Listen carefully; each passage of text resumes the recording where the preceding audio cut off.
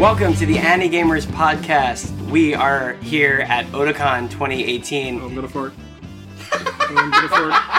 I can never do like a professional intro for this. Oh god. What did you think was going to happen when you invited Gerald? Oh god. Why are you shouting? All right. Anyway, Okay, I'm done. we're here at have to throw the paper. Otakon 2018, and I am joined by a number of podcaster, writer, friend folks. To my left is a man who is about to fart, or did just fart. Oh, I did. Introduce your damn self. I'm Gerald. I'm part of the Anime World Order podcast. I'm Clarissa. I am also part of Anime World Order for some reason. I don't know why. I'm Daryl Surratt. I'm the leader of all Anime World Order related things. I am also the patron saint of Otaku USA magazine, and someday soon, once I figure out how websites work, the Anime News Network. Cool. I'm Patrick. I'm the host of the Cockpit Podcast. And I'm Tom. I'm co-host of the Cockpit Podcast. And I'm Corey Proft, and I used to do a podcast that nobody cares about anymore. What was it called? The BME Podcast. There you go. And I always forget to introduce myself, but I'm your host, Evan Minto. So it's Sunday of Otakon 2018. We are all about to either get on our flights or go sightseeing in Washington, D.C. Is anyone What a here sight going to go sightseeing? see today in Washington. That's right. Yeah. May I recommend, the Freedom Plaza, or perhaps if you're, an AME experience, you'd be going west of the Freedom Plaza. Daryl is referring, of course, to the fact that concurrent with Otakon is the Unite the Right rally, Yeah. as well as The counter pall of protests. white supremacy has fallen over Otakon. Well, That's right. This whole day I didn't see anyone. I didn't see anybody, anything, actually. so it's Like, the it's a first few days, I was like, there are people milling about, that you can sort of look at them and gauge, these people are here for the anime convention, and these people are not here for the anime convention. But today, the alleged day of the march, not alleged, it's presumably happening, I only saw nerds. Maybe the Nazis get up early. I think they did get up early because I've seen a lot of reports about metro stations being shut down and being controlled because of all the stuff with the march. As long as it's not the orange line that you need that to we need to take. You should be good because y'all can just get on it and go straight through. Yeah. It's that they're not letting people in these particular stations down there. I see. So, we didn't actually talk about Otakon yet, but this is the second year that Otakon is in Washington, D.C. I think a bunch of us did some of the guest stuff this year, some interviews. I think the big guest, probably for most of us, is Mr. Shoji Creepypasta? Kawamori. Yeah, Yes. Thank you. that's right. Thank It you, is Daryl. Mr. Creepypasta, who I discovered while at this convention is just a guy who I guess reads the Creepypasta posts on YouTube. Yeah, and he's got There's just one guy. He's for got that? 8. He had 8 fucking panels this entire. So is he the dude wearing the mask Yes, all the time? The mask with goggles. Yeah. We saw he had a line in was the autograph set right next alley. to Shoji Kawamori. Yeah, The whole time, his line never went away. It was never long, guess but it was whose always line was full. longer? This random YouTuber or Shoji Kawamori, legendary, anime luminary. So he doesn't write it himself. He just reads. He all just of reads it. in Yeah, a he just voice, reads it. and he has a funny outfit. That's the heart of creepypasta. And yeah, You just read weird shit you find. and so. I guess Otakon, said they gotta beef up numbers and expand out, and the future is, YouTubers. YouTube celebrities, yeah. Uh, But we all went to at least some of the Shoji Kawamori panels. I feel like he's worth talking about, just because he's an important, mechanical designer and director, but also because he's like a wild dude.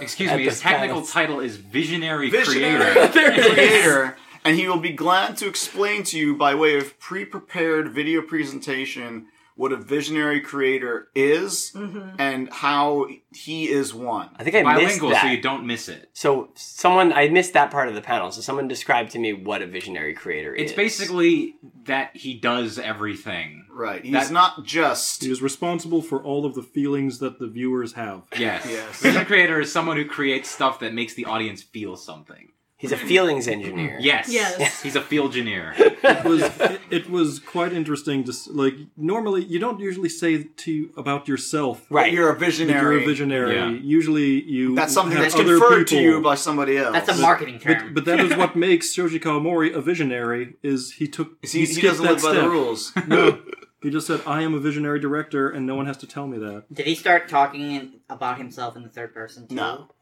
If he did, it If wasn't he did, it translated was that not way. rendered by the translation. But But we did get to see. I'm glad people got angry with me last year at our annual. It was our Thanksgiving AWO trivia contest, and I had a bit where I would. where did the concept of the Jurwalk come Jurwalk from? comes from? And people all were of us said upset. one thing, and Gerald said, "No, it's this." And This was all of us said well- we never heard him say that before, because all the times we ever heard it was one story. The story Kawamori told Otakon each time was Gerald's answer. So all this means is that Kawamori is consistent if he's changed his tune. Right, and I believe it because someone sent me an interview from many years ago where it was the other story. Right. Wait, what are the two The stories? legs So, okay. accidentally The fell one out. story. The legs accidentally fell out is the answer that all of us gave, Yes. and the I went skiing is the answer that he's giving nowadays. Got it. Where he said, him and Miyatake, both went on some ski resort thing, and he saw the pose that people make when they're skiing, and he said, oh, what if there was a robot like that? Maybe if I just invert the way that the knees bend, and then, you get Jurok. And then Miyatake had another idea, which was exactly the same thing, only his had 4 legs, and since Kawamori's had 2, that's fewer lines to draw, Yeah. and therefore his 1 out. That's the story that he's telling now, anyway. Yeah. And I feel like some of my listeners might not know what we're talking about. The Jurwalk is the half humanoid, half plane If they mode don't know of the what we're Valkyries talking and about. Macross. Listen, Yeah. these are the co-hosts of the Cockpit Podcast. Yeah. A podcast dedicated 100% to It's talking about pronounced Leiji Gerwalk. Matsumoto's... Excuse me. I was saying that because it's called The Cockpit, it's a podcast entirely devoted to Yeah. the Leiji Matsumoto, The Cockpit That's correct. That anthology. is true. And especially the second part. So, Oh no.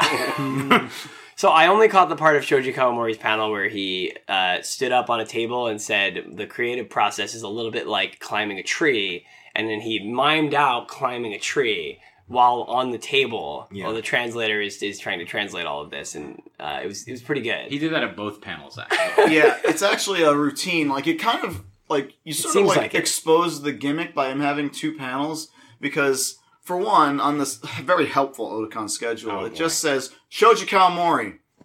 That's the title Yeah. of the For panel. both panels. No For colon? both, for both of them. No For- colon? Oh, we'll talk about the fucking colons. No colon, no description. No description. When you press, Yeah, it's like that's no right. description.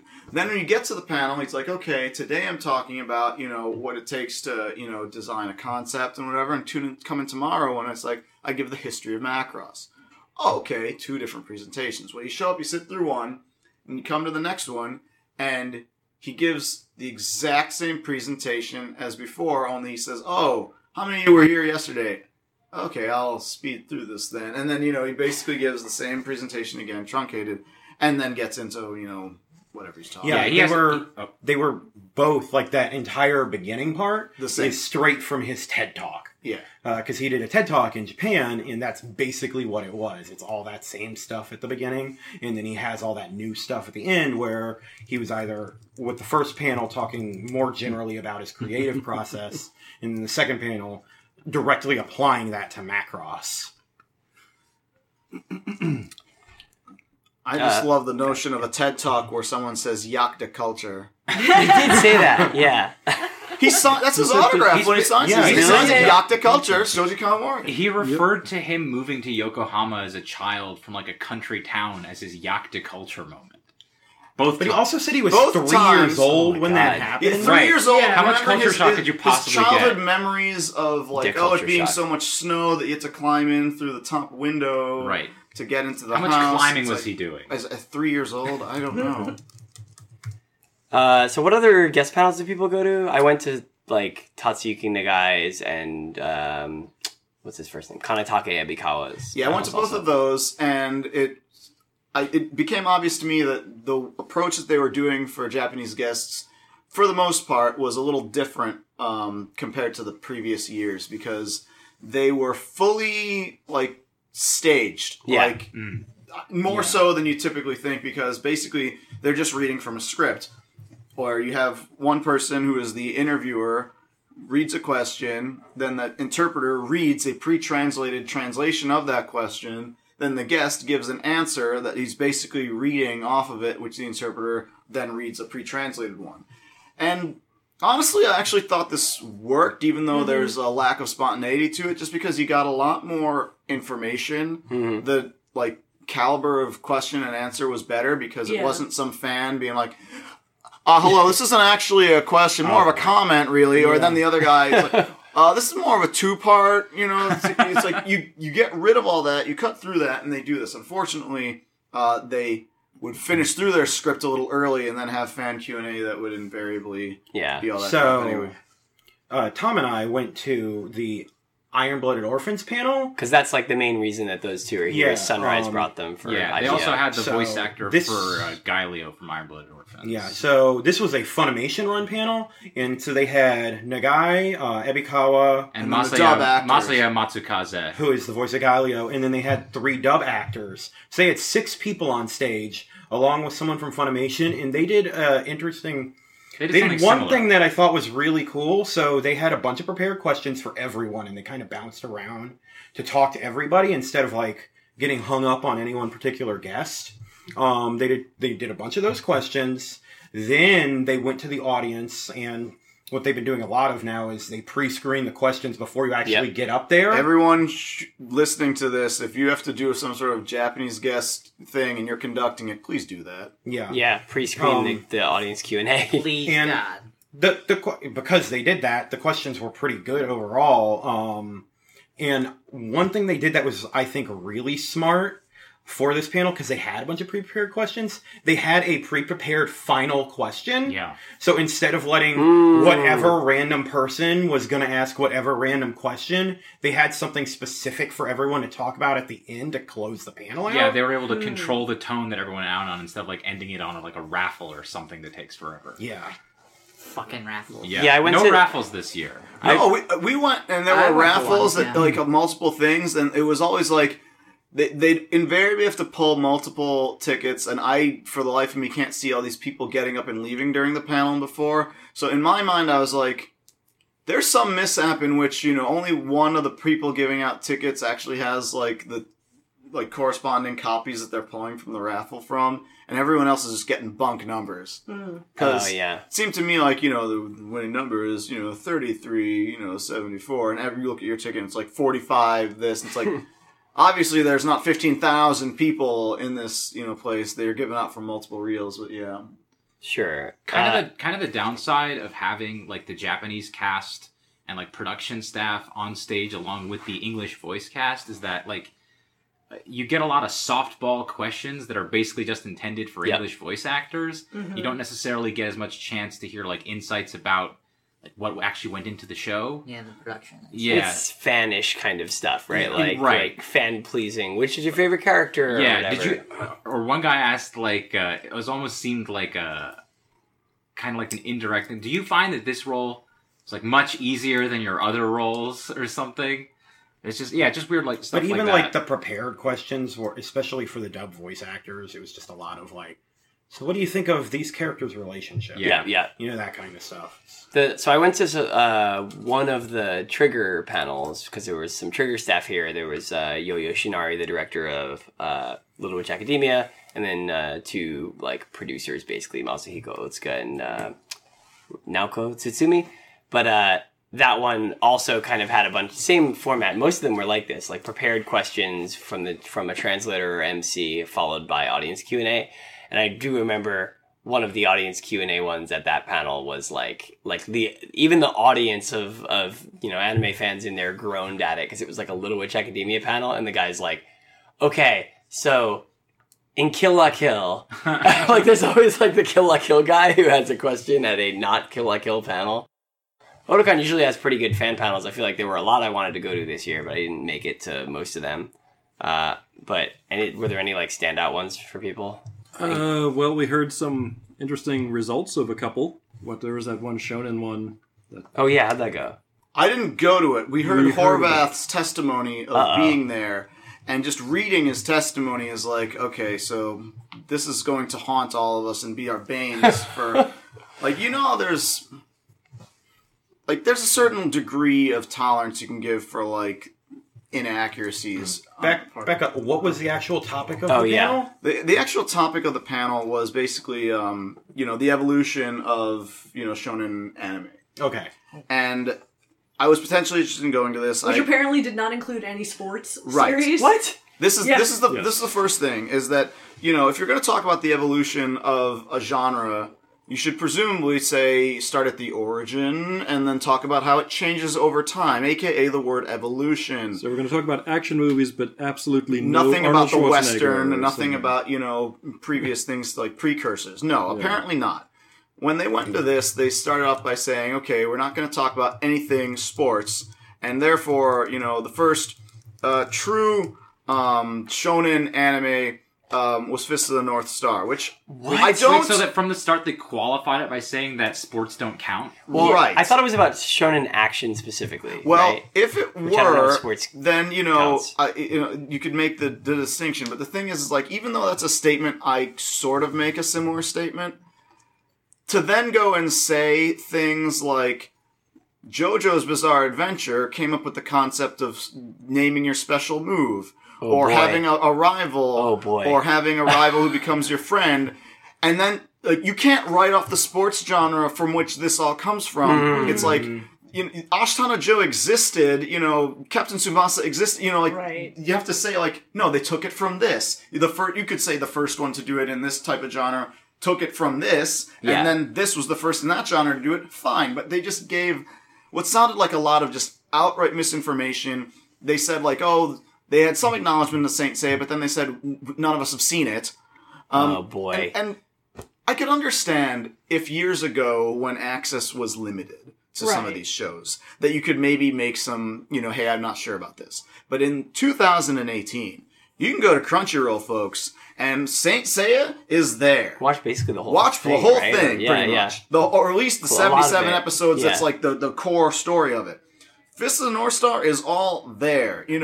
Dragon Ball, you can still watch that stuff. It's like, this ain't hard. You just got to put in the work. And so when people make statements like that, it can get under your skin. Now, obviously, I'm not going to say that I haven't made a sweeping generalization or, gotten, the details something wrong in the past, but it's not like it's so off base that you're actively, like, sabotaging people, and then you have to deal with these people online eventually at some point because, like, an audience of people listens and be like, aha, yeah. Yeah, and people love those, like, firsts, right? This is the first thing to do X. Right. Yeah. And, you've got a whole panel yourself, Evan, about, like, here's all the anime before Astro Boy. Yeah, yeah. Right. Yeah, there's I have a panel called Anime and Manga First that's Right. supposed to be about that, and it's like, what? And part of the whole point of the panel is to be like, the idea of, like, first isn't actually totally accurate because you can find like 5 different definitions of who did it first depending on how you define it. A Right? similar, Right. like, And yeah, I mean, there's a certain amount of information that, like when we talked about, like, the thing about, like, oh, Tezuka did, like, all this stuff first, is, like, that narrative is, like, in a lot of other things, so it's totally understandable. Like, I went to a shoujo and josei panel that was really interesting. at this convention. Yeah. And I mean, it was really good. They did a lot of, like, work. They read, like, academic articles. And I mean, they still had the, like, Tezuka made the first shoujo manga with Princess Knight. And it's like, well, I mean, I understand, like, there's a reason that is, I mean, that information is It's out there. in text and stuff. There's people saying I've heard people Right. say that, like, Rose of Versailles is the first shoujo, and I was like, oh no. Okay, well, Yeah, that's I why mean, it's- yeah. And so, like, I understand, like, I'm not gonna fault them too much for the, like, oh, Tezuka started this, because that's, like, an There are- established narrative that if you do research, you're going to find. Right. Right, but if you do further research, you'll find, okay, it goes back further, and he is taking from this, but, that's recent developing stuff. Right. I would say we found a couple of panels that were a bit unfortunate. The 18-plus programming at Otakon is historically not super great. Obviously, I think the people who are in it for porn, that's easy, low-hanging fruit, but, Right. like, there's other topic like discussions like horror related things and what have you that don't tend to give things the level of rigor that say Clarissa just mentioned it when talking about shoujo, when certainly they could. We went to a Junji Ito panel. Oh, I saw that on the schedule. I wanted to go to that, but I couldn't. And because that had the potential to be something pretty great, because Junji Ito is a well-known author, a lot of work, a lot you can talk about. We said, okay, well, we're a couple minutes late, but... We got there around 23 minutes after. 20 minutes in.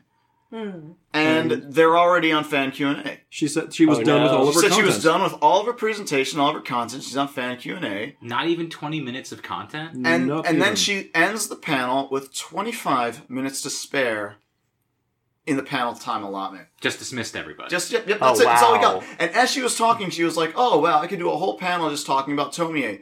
Guess what? If you're low on time, and you could speak a whole lot about this thing that's directly related to the thing, you should do that. Yeah. Like you don't have clips from the movies or the don't TV have clips show from the works. or... Don't have sufficient samples from the manga. Did you hear what the panel was actually like? I mean, was it just like slides? Well, by the time we walked in, she just had a still image with like a collage of some manga panels from Junji Ito, and just various fans, just sort of talk, like raising their hands and asking questions. She just kind of talks. She didn't quite always know the art of, if you're going to answer a question in a large panel room, please speak into your microphone. But for the most part, that was fine. But I'm just blown away at, if you're going to do a presentation that's supposed to be 50 minutes, 55 minutes, please time this out in some way, shape, or form. I always tell people to prepare more than enough for your time slot, and then cut from there. That way, even if it runs long, you can be like, well, all right, I'll talk about a little bit more stuff. Don't rely on the Q&A. Yeah, it's always easy to skip stuff. It's our very friend, hard to draw stuff out. another friend of ours, he went to another panel where they also ended 10, 15 minutes early, because he was the panel next, and then they ended super early, and then he ended up basically having 30 minutes of setup time, and he was just making idle chatter with the staffer who's watching the room, and the staffer said, oh, there will definitely be consequences, for...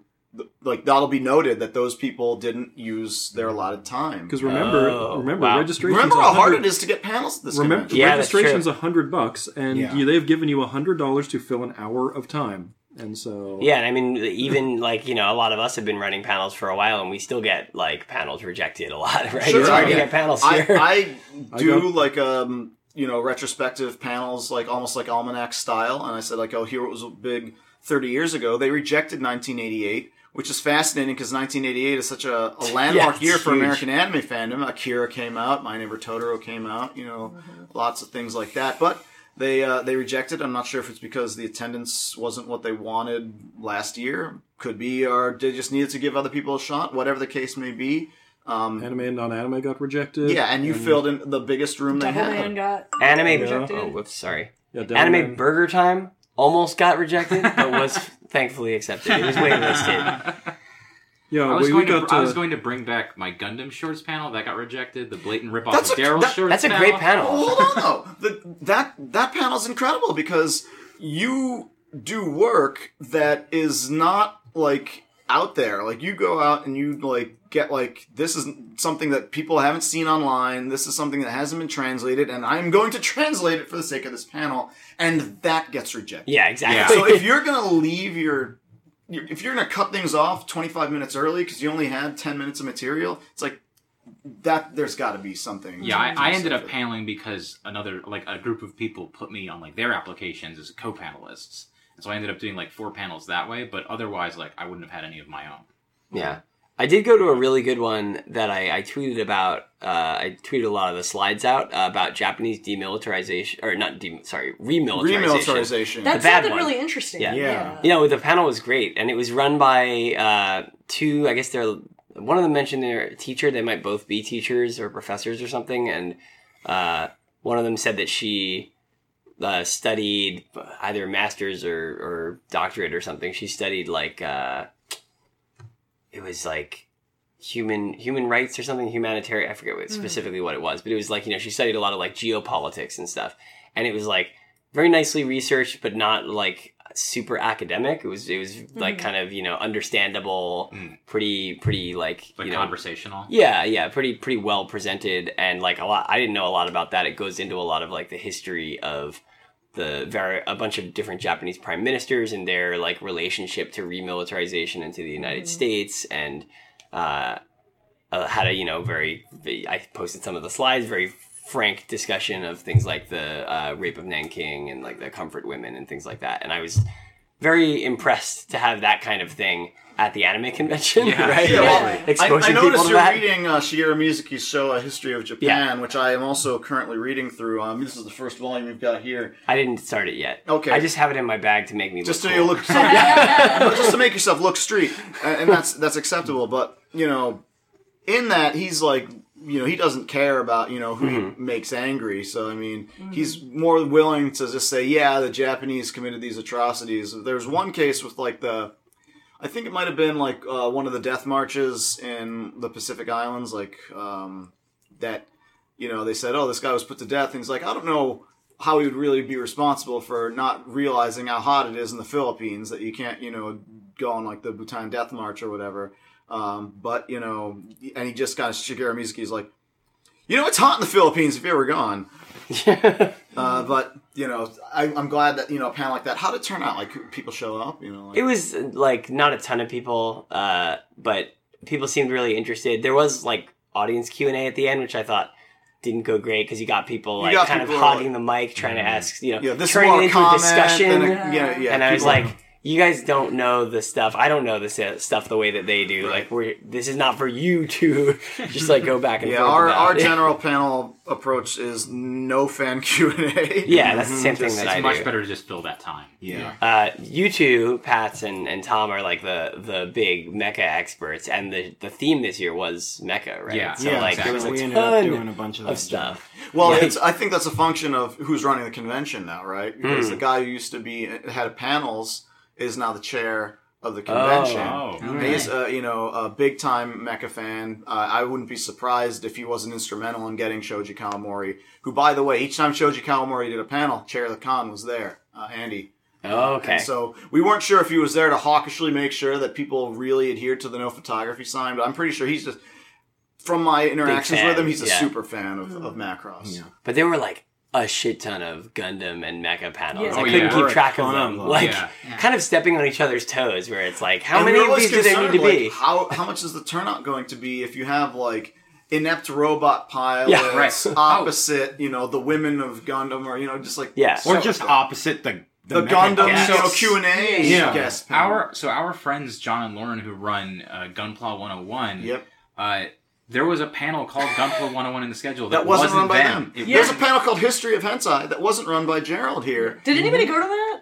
History of hentai? Yeah. It was probably No. terrible because Well, I thought maybe 18+. you'd go, scope out the. I think the we had a competition. panel. I think it was opposite the Craziest Deaths panel. or No, because something. History of Hentai was Friday, and I think Anime 1998 was probably right afterwards on Friday. But it was just You should have showed up, Gerald, and just said, been you like, stole my name. your hentai is about to be history. It's just a wrestling match. You get up there and hit him with a chair. It is sometimes fascinating to see, like, there was one official hashtag, and, there's one or two accounts that were just posting videos of, pornography being played on the screen, with the hashtag. And Our seems, based on audience response, that that's all people want. And what we try to do is to try to treat things with, like, the same level of decorum that you would any other genre. And evidently that is not... Yeah. I did get my panels rejected at local cons in Orlando because It I said didn't not smutty enough. not smutty enough. Because I would show like the weird '60s stuff, and then I would I'd get to the modern stuff, but I wouldn't. It wouldn't just be wall to wall. Yeah, Right, you'd be doing history of Fans don't get pornography, hot and yeah. bothered Your for hentai panel 1,000. was much too classy. yeah. Fans don't get hot and bothered for 1001 Nights, which now is available on Blu-ray. But that's the kind of stuff he was showing. But yeah, just the fact is, personally, I feel that obviously none of us invented like the given topics that we choose to talk about. But if you have a title that you pick, Yeah. and someone else wants to explore that same topic, please don't use the same title. Like, I wouldn't make a panel at another convention and call it Anime Burger Time. I would Because I would come to your house. Yeah, and kill you. that's your name, right? Yeah, you have to go up to Anime Burger Zone. Yeah, Yeah, exactly. But no, seriously. Yeah. Like on the topic of being like smutty enough.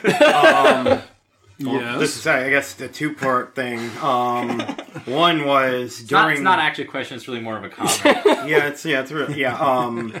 During our panel last night, Gatai, we The shared a wall 1980s with Mecca. Yeah. 1980s it's a Mecca Mecca recommendations. recommendations panel, and there's a story about it too. But during it, we were against, like, the room next door was one of those hentai panels, and it was just people hooting and hollering and screaming for an hour. For Not a Dogram. lot of. Not a They lot were of really sound into proof. They were really into Dogram. What, did you show the Festo grenade death portion of No. Because that's my I go-to. showed the Dogram tear a round facer's head off, though. That was cool.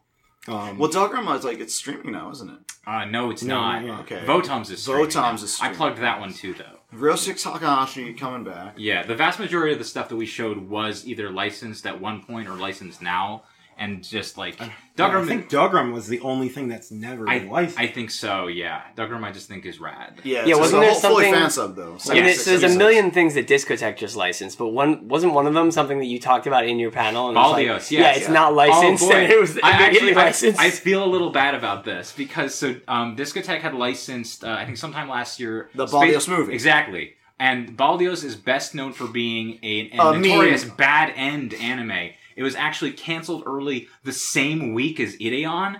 It beat Ideon to cancellation by about 4 days. And the ending of it is literally just like the world is flooded and then a big red "The End" comes up on the screen. And I showed this at the panel. I was like, so this is how it ends, but it's okay because it happens halfway through the movie and then things get much worse. And then today at Discotech, they announced that they actually are releasing the Baldios TV series on Blu-ray. But I mean, what can you do? I mean, the show is most popular for that bad ending. And also the Heika meme from the early 2000s of, you know, the king, the majesty, you know, having this weird face, and, you know, people would just, you know, Photoshop that guy's face and everything. But these are, you know, decades dead. Yeah, I didn't even know memes this that nobody remembers. So the other thing that happened with Gatai is The smutty thing. we got chastised for swearing too much in the panel. What? Apparently, Non-18 plus panel. it was non-18 plus panel. None of us remember swearing, and I asked people There in appears the to be audience. video evidence saying that perhaps your short-term memory may have been impaired. It may or may not have been. I'm convinced. I'm convinced it's because, and Tom's like convinced me of this more or less. he was talking about Zeorhymer. So I was talking about Zeorhymer, and I kept talking about his big glowing balls that he sticks together to shoot the laser beam. You know, so I just said balls constantly while not I'm even a describing swear. this. No. Yeah, it's not a swear. But then this woman who is a staffer, who was not the staffer in charge of the room, she was just in the panel, came up halfway through while someone else was talking, and she's like, "This is not an 18 plus panel." You swear one more time, I'll shut you down. Exactly.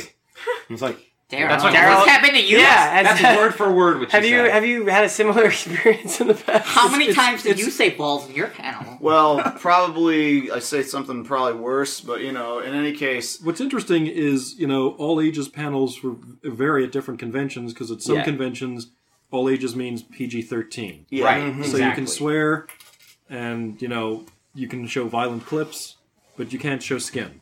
right. Yeah. And then at some other panels, all ages At is some other literally... conventions, it's like you have to show ID just to curse. Yeah, it's Right. like PG or Really? G rated. Yeah, soccer cons like that. This makes me really glad that I... Oh, you should finish your story. But it makes me glad that I didn't say... I censored myself and didn't say drill dick in the... when I talked about dead leaves in the graduating Gynax panel. What ended up happening as a result is that it turns out a third of our recommendations were in some way at least adjacent to porno. We talked about Fight Ixer 1 All May right. as well be. Yeah. and Project ACO. Fantastic. Was Beautiful supposed to be shows. porn originally. Right, exactly. supposed to be, And right. Ixer 1, our clip had nudity, but I covered it up with some SD Gundam faces. Yeah, it's very difficult. But every to- time we Yeah, mentioned I that, would I yelled out, but it's totally chaste. Like, It's fine. I would We be censored yelling everything. that, oh, this is based on porn, whatever, blah, blah, blah. And he's like, this is clean, this is clean. Like, terrified that we're going to get shut down for everything we're talking about. That, for my Well, no, my to anime answer your history- question, yeah. Corey, it's never been for things I say. It's if I run a clip Right. And maybe like the Oh, dub that's true. audio Yeah. is a little blue. I do remember I Some managed 15 to audio. cut my clip for Pop Chaser for like an anime history panel, just the robots. Yeah. But like you get a reaction shot in one place that like if you're paying attention you can tell what's going on. Anyway, speaking of smut, there was also a big announcement that happened not at the con. That was kind of bizarre. Yeah, SEO genius Eddie Chavs. He knows how to take advantage of his friends to the maximum ability possible. Much like back in the days when you just have, hey, let's all meet up at Kinokuniya, guys, and talk. Hey, all happen to be prominent manga bloggers all in the New York City, Boston area. Yeah, let's attended just those. hang.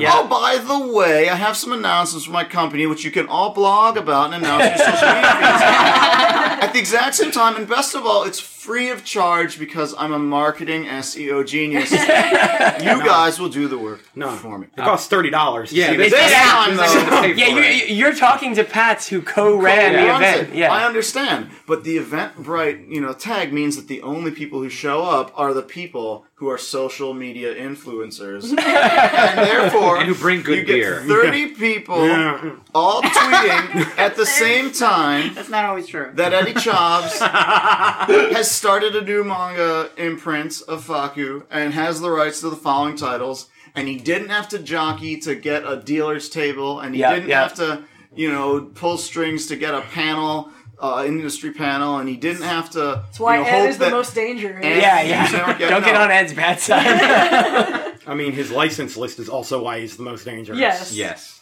So this is his new company under Faku called Denpa, and I don't even know if you actually said Ed Chavez. You just I said Eddie Chavs. But that's his who we're name. talking He's about. Eddie Chavs. All right. But yeah, this was that. I'm allowed. Odabrew's not a secret, right? Am I No, allowed to it's tell not a people on a secret. podcast? It what was an is? Eventbrite, so Yeah, Yeah. it's a beer It's a swap secret event. that you have to buy tickets for on Eventbrite. Yeah, right. But most of us, I don't think, knew that was coming. I guess Pat's probably I mean, knew. yeah. I knew Right. that he was going to make announcements because, we met Ed at the airport on Thursday and he said, oh yeah, I'm going to announce, my new projects at Odabrew. But he didn't say what they were, and I didn't go around telling everyone, hey, I got to do this. It's like, And you just knew I the wouldn't licenses, the really big Yeah, one keep our is secrets. Well- Kaiji. So they're licensing Kaiji, which is not the first time it came out, is it? There Wasn't was there a like, previous First time release? it's being in print. in print. There was like a digital That's what it is. Got it. release. But yeah, it's a pretty big deal. I don't think we've gotten any other Fukumoto, have we? Not that I can think of. Yeah. As well as a couple other titles that I'm Inside not remembering right now. Mari. Right, Inside Mari's going to print. It was previously digital only. And they're cleaning it up. Like the translation and Oh, doing all new types That of kind of cleaning up. Yeah, not like, I was Not like putting SD Gundam. they're not gonna say, yeah, I was gonna say. like drawing digital bikinis, a la the Cartoon Network in the early 2000s. And there's some other. I mean, it is Ed Chavez, so you know that yeah. would never happen, right? Yeah. Like- Well, he did, license the Range Murata art book, It's right, which, Future Law, gradually, which we flipped as through all, at Kinokuniya. as all Range Murata things do, gradually becomes just pedophilia. Yeah. So It's a very nice book, though. It is a nice book. believe it or not, despite being under Faku and despite us joking about smut, it's not a porn imprint. No. It's basically Vertical 2.0. It's basically Yeah. the new It's- Ed Chavez kingdom because, Overfiend is moving over to it. Yeah.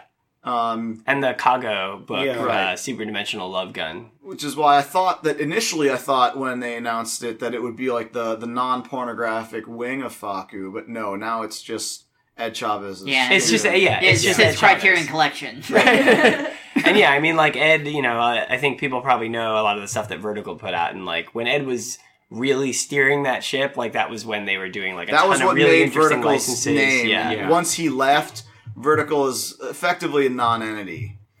Yeah, they're kind of slowly being integrated into Kodansha It's an comics at imprint. this Yeah. point. And, Yeah, like, there's yeah. not much else to it. But like, it's a lot of like what Denpa is focusing on is a lot of like seinen, josei, and like some indie comic stuff, Yeah, which is yeah, really cool. Pampanya, Yeah. which is Pampanya, another one, yeah. is really cool. It's kind of a weird comedy thing. I think that isn't Pampanya the artist. I think. Yeah, I think the title is Yeah.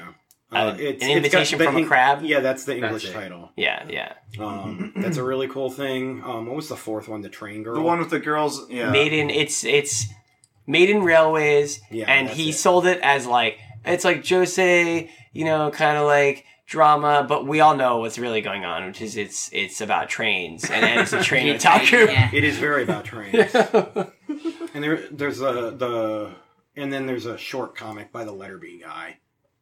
I don't remember what it's called. Pez. Pez, yeah. So to me, that was just pretty wild to have like a new publisher and a new set of licenses all announced at an off-site, non-public beer swap event. Yeah. not affiliated with the convention in any way. No.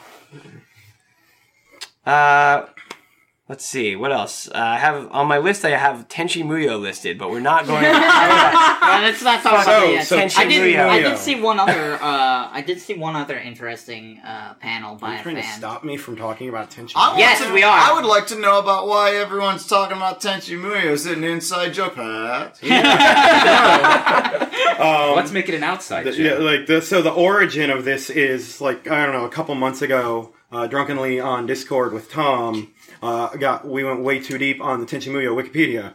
I think it just started with me being like, isn't everyone in Tenchi related or something? And then we figured out that yes, everybody yes, in as a matter Tenchi of is fact. related. And over the course of this weekend, specifically a dinner on Friday. Yeah. I was terrorized. Yeah, you and I were sitting there. Victimized by Evan these and guys. Corey here were subjected to like a 3-hour conversation about Tenchi Muyo lore. And then it would be 20 minutes, it would go away, and then I would say something like, That so reminds me of are Tenchi Ryoko Muyo. and Ryo Oki technically sisters? And let's And the get it answer straight is here. yes, by the way. Let's get it straight here. We went to the Bird, which is not like a big, like busy place. It was like a a semi-fancy, yeah, it was nice restaurant. Yeah, Turned into the you know, Tenchi Muyo zone. candlelit. It was like candlelit, and we had like this nice little round table, and they're Far enough away from the convention that they were like normies trying to get a Yeah. regular dinner. it could the place could only We were fit like maybe very loudly. Yes. Because we had like 8 people, and Tom and I, and then another friend, James, were all kind of sitting away from each other. So we're shouting across the table about, like, Tenchi Muyo and what counts as canon and isn't for Tenchi Muyo. Yeah, well, I mean, Because there's no there's sane reason why Tenchi Muyo should have this much lore. There's people like insane out there levels on a of date or something. They're like out Yeah. on a nice date, and the next table over is someone going, "Isn't every relationship in Tenchi technically incest?" Yeah. It's like, well, Tenchi's grandpa is also technically his uncle on the other side of his Oh, family. it's so bad. And like you guys you'd be talking about it, and then the waiter would come over to fill up our glasses full of water, and also you just hear people go, yeah, and then and the whole table would go silent, and when someone was just, Once like, you realize hand in you're hand. like having to deal with real humans, but yeah, I mean, It could. And the long story short, they're actually releasing Tenchi novels in 2018 for some reason. right. Well, there's still 10 people keeping it alive after the please go visit, this, tourist Yeah, area. Please move to the country. Right. All right. There, I think we got it all. That's There you go. We got all the Tenchi Muyo out. We've got- exercised Tenchi Muyo from Otakon 2018. Shit. Tenchi Muyo can come back at any Gone! time. It'll never die. For some reason. No All right. shit, because it keeps on sleeping. We're done. I'm cutting you off. We only have one mic, but I'm cutting your mic. There's no more Tenchi Muyo. No more I'm done. Tenchi talk. I'm on Team Evan here. So you're saying there's no need for Tenchi? Jesus Christ. I did that joke earlier, but I'm going to do it again. All right. So I think we should probably wrap up. Some of us have got to go to pick up flights. Are there any topics and I forgot to mention? that There's anybody one would like to topic bring I'd like up? to mention. We say this every year, or at least I say this every year. I wish that they would give the staff a little more autonomy, like the people whose job it is to like supervise a room or what have you. On Saturday, it gets very busy. Like if people have panels, like everything fills up. People are wanting, like Saturday's the busy day. They don't schedule room clears at Otakon unless it's going from a non-18 plus to 18 plus. But Yeah. at this convention, you don't have to show ID at the door to get into a panel. You go and you get your ID checked and you get a wristband. Therefore, to clear everyone out of a room and to get people into a room is just as easy as walking in or walking out of it. So I run a panel. It's pretty popular on Saturday night called Anime's Craziest Deaths, and it's 18 plus now after, some hijinks, but it's been 10 years of me doing that panel, so get off my case. But the point is that there are people who camp the previous panel just to go to mine, and it's roughly 25 to 33% of the previous panel were in there. And I showed up, 45 minutes early to get an idea of, the line. And there are people who have been lined up there for over an hour because the line went, quite far out. And some of those people didn't get to come in and see my panel because there was no, hey... People camped out? Yeah, well, the preceding panel is completely full. Good on them, no problem. But, then once that thing ends, it's at your discretion if you want to get up and leave or not. And... for the people who go and sit down just to camp a panel, you may not be giving that panel that's currently on all your attention. It's not the thing that you are there to see. And so I feel that if something is very highly anticipated, that a staffer should have the ability to make a dynamic, audible call to say, we should do a room clear. But I think they don't do it because currently the perception is that it takes too long, that it would take 30 minutes to do this, and... when they do have scheduled room clears on the schedule, it's a 30-minute allotment. I think they should be scheduled rather than being one-off, because then people can schedule around it. Because people need to know that they need to get there to line up. If you schedule around it, you can do that. The downside is you have less content, and that's the reason why they don't do it. Because if there's always a 30-minute buffer between everything, as opposed to a 15. Then you end up losing out on, I don't mean between everything. What I'm saying is for things like you said, someone should be able to make a dynamic call. Okay. Every year they should know that Craziest Death needs a room cleared. There's things they should know going in without someone at the door to figure it out. That's another topic. But yeah, I just, there are people who were lined up and they realized, we're not going to be able to get in. And they didn't cut the line or anything that. And, I always feel bad and I don't have a good answer for what to do there. I'm sure, they have their ideas for why they say this is the way it is and it has to work this way. But as we've seen in the past, for years they said, we'll never mail badges. It's never going to work. It doesn't help anybody. And then eventually they just got worn down and they said, fine, babies, they we'll didn't mail get the worn badges. down. They got crippled. Exactly. They got maimed. Right. That 1 year, and then they did it. And then shock of shocks, it worked perfectly fine. So, I feel like, there are certain things that you can gain from looking at other conventions and how they do some things and, incorporate that in your own event. And I'd like to see it happen a little more. But on the bright side, perfectly full, big panel room 1. There are no small panel rooms. No small panel rooms. Everything. There's a lot of good attendance.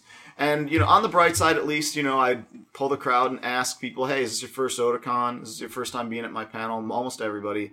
The biggest surprise for me was I showed Devilman Crybaby, and big cheer obviously because it's so popular. Yeah. I said at the end of the clip, I said, "Raise your hands if you've never seen that show," and a huge amount of people raised their hands, never seen Devilman Crybaby. And, then I showed a thing from Cells at Work, which was a currently popular thing. Huge audible response and said, raise your hands, you've never seen Cells at Work. And again, it's over 50% of, this, large room. And so it's interesting. It's just like a little eye-opener, a little reminder that sometimes the things that are popular in our social media circles, sometimes the things that get high prominence on the streaming websites and the like, may not necessarily be on the radar of a large amount of people who still primarily consume anime from what's on TV. So something to keep in mind. Anything else? I kind of want to ask people what everybody's favorite things are, but I just wanted to say that it's really encouraging to see that the Discotheque panel is now so well attended. Oh, is it? I missed it. It was a full room. That's great. And over the years, it's kind of been a running joke that it's mostly just, everybody knows everybody. It's just people we know. Yeah. And now they've just gained enough momentum that they already draw. And I don't know, people know that they get free stuff and that they announce a ton of things. But it's funny because that they have famed celebrity voice actor Mike Toole. That's right. Yeah. But I just think that it's kind of funny that like the idea of the kind of license announcements being a big deal at conventions, I feel like that's kind of antiquated at this point. Yeah. But like Discotheque, that is their focus, and they like lead with it. Each panel is like has tons of them. I think there were 12 license announcements at this Wow. one. Which is less than a third of their production schedule, as far as what they're working on. Yeah. And I think Mike Toole even introduced it as Otakon 1998's Discotheque panel because of like, yeah, that's just usually not so much a draw to the industry panels. I'm very curious to talk. I haven't really asked Mike about this, but I'm very curious about like how they're able to sustain so much production. Like, For sure. I can't imagine all of those like retro robot series are selling and like that well. So there has to be. I don't know. Sure, Govarian's gonna fly right Well, off. the word I've heard is that the physical media license, especially foreign, is much cheaper now There it because is. the streaming is where the money is. Got it. That's how like Sentai can stick around because those licenses aren't expensive. sort of balanced back out because the streaming got so Yeah, popular. the bubble is now... The bubble has completely moved not to going. streaming. Yeah, exactly. So Basically, the streaming yeah. is the very expensive now, and so if you want streaming, you got to have the money. If you want the physical license, then much cheaper. And that's why we're getting Baldios on Blu-ray. Actual Blu-ray, not SD Blu-ray. Right. Which is insane. But I mean, all my panels went well. I didn't have any technical problems. They were amazingly. My 9 a.m. panel on Saturday was well attended, Yeah. so I was happy about that. A lot of weird scheduling things though in terms of having like stuff at like, I know Daryl, you had a thing at like midnight and then the 9 We a.m. went from panel, midnight right? and 9 a.m. the first thing the next morning, and people were there. Yeah, we had a so- 9 a.m. panel too, and it was well attended, and I was very pleased for It was- not wanting to be there myself. the programming and the scheduling was very odd to me. Like they were bunching what I would think would be their featured panelists into the same hour blocks. Right. A They've lot been of doing that times. for They do that years all to try the to time. reduce the amount of like congestion and stuff. Yeah, but to do that to three of your people, and then also there was also a complete lack of resources on for the Japan guest side, from what I heard from the translators. Oh boy, there was an instance at the Little Witch panel where they had misscheduled it, and it was supposed to run an hour and a half, but the translators thought it was supposed to run for an hour, and they had other events scheduled, so they had to leave at the end of the hour, and another translator who happened to, I think, be in the audience, like an interpreter for the convention, not some random person, came up and was like, okay, I'll interpret for the last half hour of Q&A at this Exactly. panel. Yeah, it's just interesting that happened. There were many hiccups that happened with the scheduling and stuff like that. And the DBZ event, that fiasco, where they had that whole seated area and then they canceled it halfway through, or half an hour in. They're like, you guys just need to leave because we're not doing it. Was It was like some big Dragon Ball Z panel Yeah. that was supposed to go down. Yeah. The Funimation panel? I don't know what. I Yeah, guess it was. there was a Funimation. big- I saw Yeah, the apology. Yeah, it was part of because It's part of this this, year like, at Otakon, there's a significant investment as far as promotion of this upcoming Dragon Ball Z movie. As part of the Vegeta versus Broly. Frieza versus Broly. Vegeta versus Broly. Wait, Frieza versus Broly. Goku versus Broly. Waveform versus Broly. Totally blown out. it's a condenser mic. Why'd you do that to me? Levelate that, punks. But no, there's a lot of promotion for this Dragon Ball Super film, and they've got the trade show, San Diego Comic-Con thing stage set up with the big dragons, the big models and stuff like that. And so the promotion of that film is number one Sick first and Vegeta. foremost. What AT&T, Time Warner, and I think Sony owns Funimation now, so that's what this money is going towards. So there's going to be this big giant event, for the Dragon Ball Z, and it didn't happen. And so that seems like Does anyone know why it didn't happen? I didn't see the Scheduling. apology. It was just a scheduling. Apparently, nobody notified the guests that they were supposed to be there. Oh boy. Wow. Yeah. So okay. it's a packed room that they just made everyone leave. Yeah. They So- made an announcement I'm sure on... I'm sure their after con meeting will be pleasant. Yeah, the con feedback is going on right Right now. now. Yeah, so- right now as we're talking. Well, I'm talking about like Yeah. when they Yeah, get yeah, the yeah. staff They're meeting. post-mortem on Yeah. this. Somebody's You're like, getting who the fired. hell, yeah. You're being moved. The back to other concessions. extremely frustrating thing this year, and it was a frustrating thing last year, is the way they've been handling autographs since they've moved here. Oh, I've heard complaints about it. I didn't go So to any. this year had extra issues. So the problem, so last year the autograph area was in the artist alley, and on Friday at least they had, so say the autographs start at 1,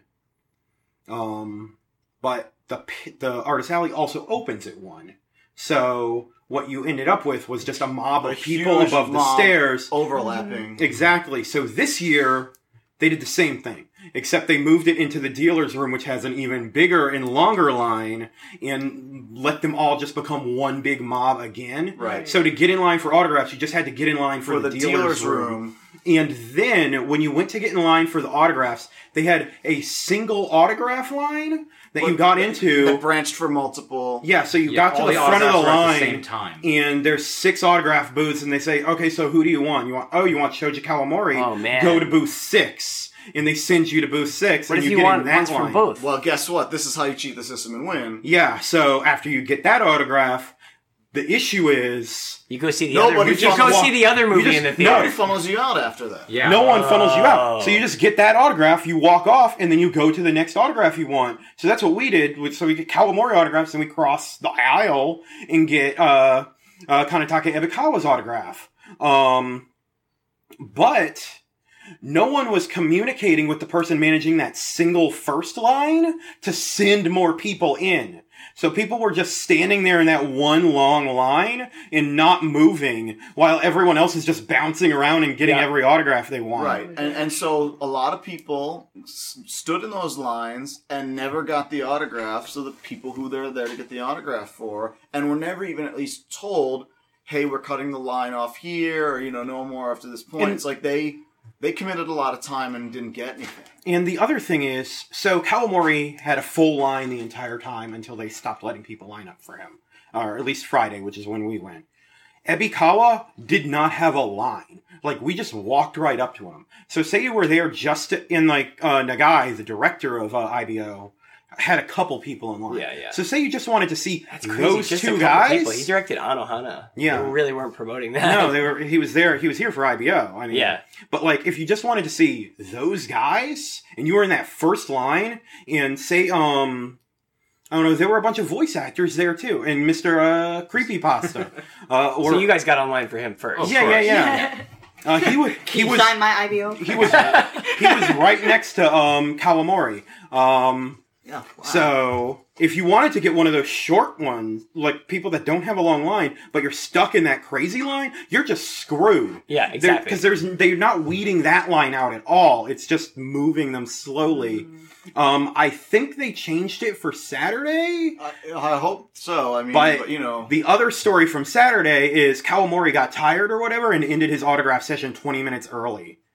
And there was just people in line that just... That's what you can do when you're a visionary. When you're Yeah. a visionary, Well, look, he made them feel something. apparently one of the, third in line at that point, burst into tears. Oh. Yeah.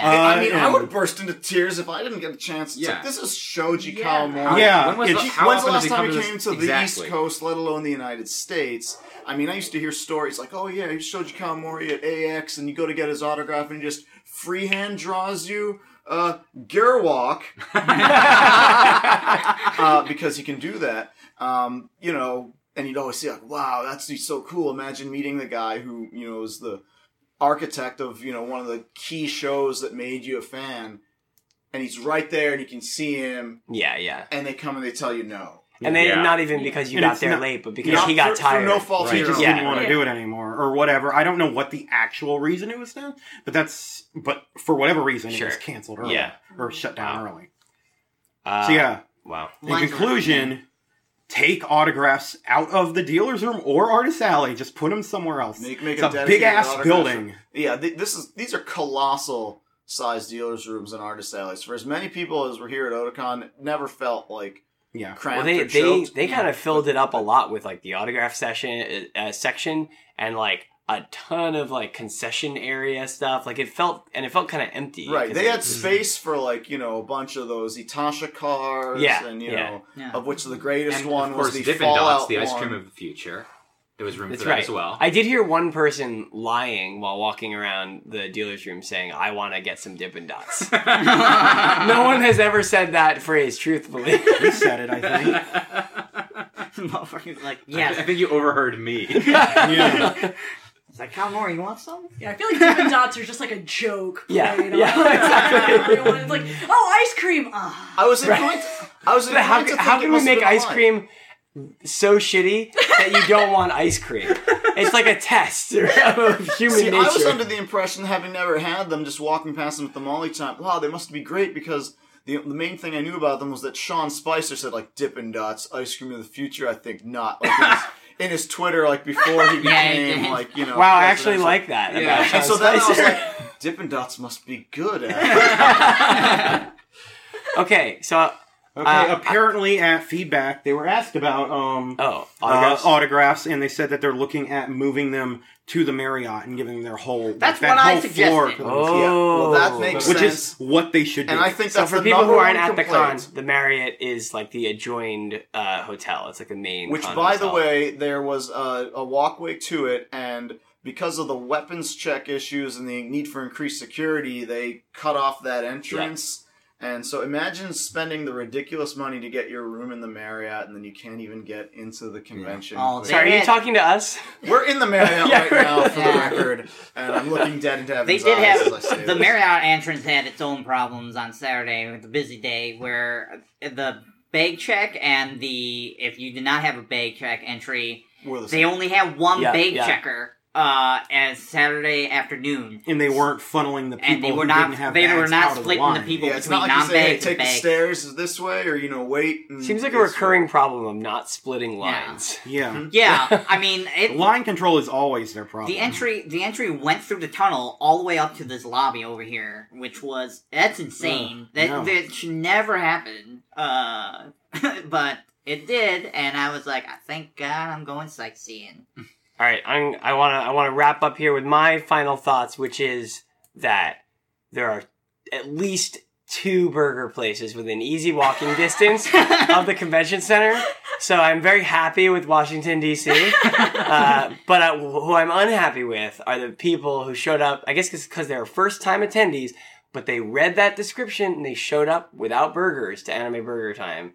So only like a handful of people had burgers. So I'm saying to you, if any of you are listening, Disgusting. next time, do better.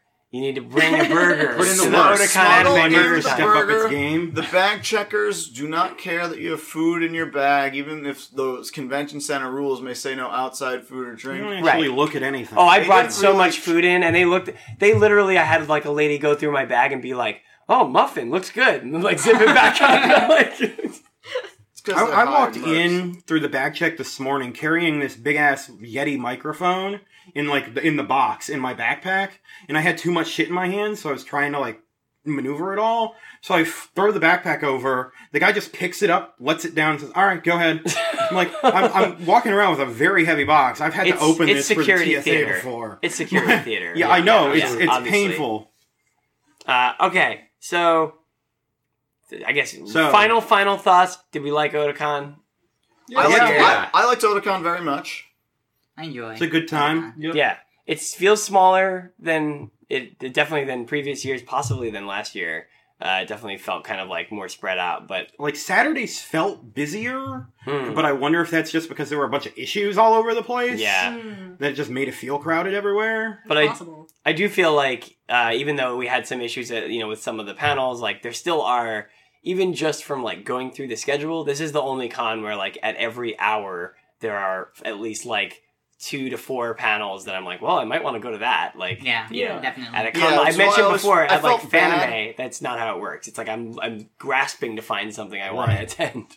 Yeah, so it's like I'd always feel bad where it's like if I had to spend like a few hours in the room because I need to pass out or something like that. Right. It's like I'm missing something by doing You're missing this. 4 things at once. Yeah, Like, sometimes, yeah. yeah.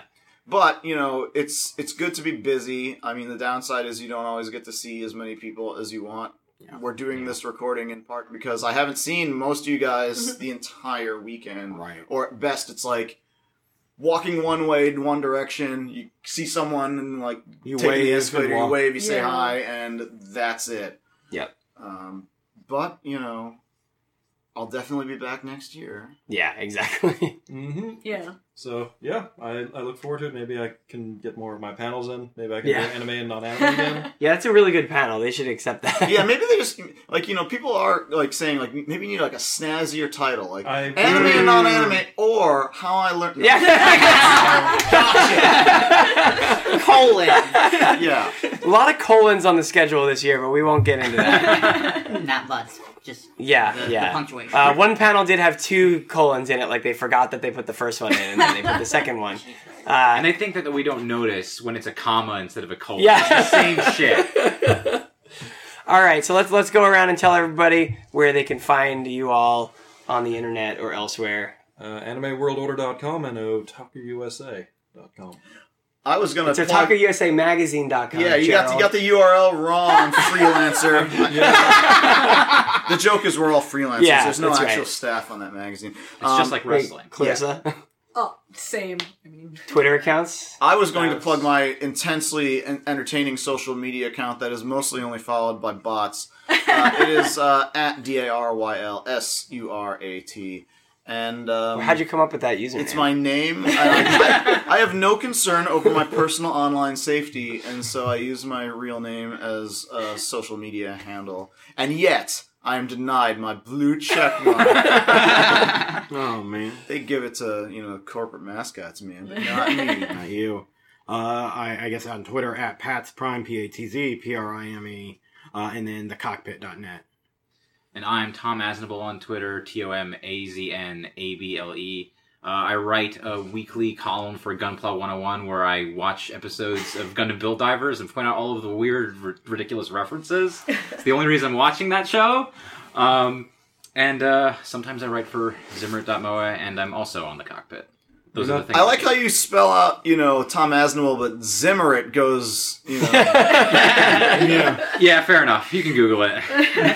And just do a Terror colony Funhouse. drop. And should redirect at this Neo point. Colony drop. And I'm on Twitter at ModernRocker, MODANDROCKER. And I am on Twitter, as always, @Vamptvo, VAMPTVO. And How long's it been since you gave the etymology of that nickname on Anti-Gamers? Oh, I might have described it like a year ago, because we have like new listeners since we rebooted it. But I'm not doing it again, if that's what you're asking. Yeah. So you'll have to read the back issue. that's right. That's something for the old heads. I am Oldsters. obviously podcasting on this podcast, but I don't have my notes in front of me in terms of the other things I always say. So you can find show notes on podcast.com/Antigamers, I was about to say. It's Antigamers.com/podcast that has show notes and comments and things like that. Find us on iTunes, Stitcher, and Google Music. Leave us reviews. And email us at podcast@Antigamers.com and follow Antigamers @Antigamers, one word. This is probably going to be a bonus episode simply because I don't want to number it, because that would make it episode number 100. I And see we're how- saving something I see special how it is. for episode 100. Wait, this isn't special enough for you? Not special enough. Well, sorry. well, if you're listening, you know what episode number this really is. Yeah. Yeah. Your feed aggregator will tell you the score. You just man. don't want to put Tenchi Muyo incest in episode 100, that's all. Antigamers podcast episode number 100. No need for /Tenchimuyo. no need for Dippin' Dots. All right, thanks guys.